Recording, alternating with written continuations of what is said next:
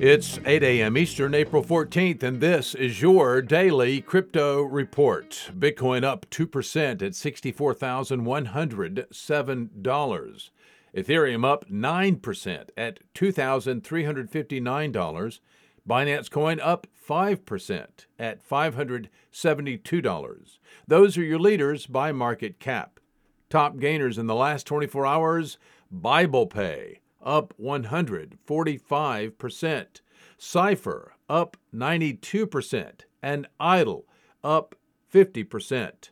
What works so well that it's basically magic? Bitcoin mining, USDT in the top 3. What about selling with Shopify? Shopify is the global commerce platform that helps you sell at every stage of your business. From launching your online shop to, did we just hit 1 million orders? Shopify is there to help you grow. From their all-in-one e-commerce platform to their in-person point-of-sale system. Wherever and whatever you're selling, turn browsers into buyers with the internet's best converting checkout, up to 36% better compared to other leading commerce platforms. Sell more with less effort thanks to their new AI solution, Shopify Magic. My favorite thing about Shopify is no matter how much you want to grow, they have the solutions you need to take control and level up your business. Shopify powers 10% of all e-commerce in the US and millions of other entrepreneurs across 175 countries. Plus, Shopify's award-winning help is there to support you every step of the way. Businesses that grow with Shopify. Sign up for a $1 per month trial period at shopify.com/DCR, all lowercase. Go to shopify.com/DCR to grow your business, no matter what stage you're at. Shopify.com/DCR. Today's episode brought to you by the Internet of Healthcare startup Olive AI.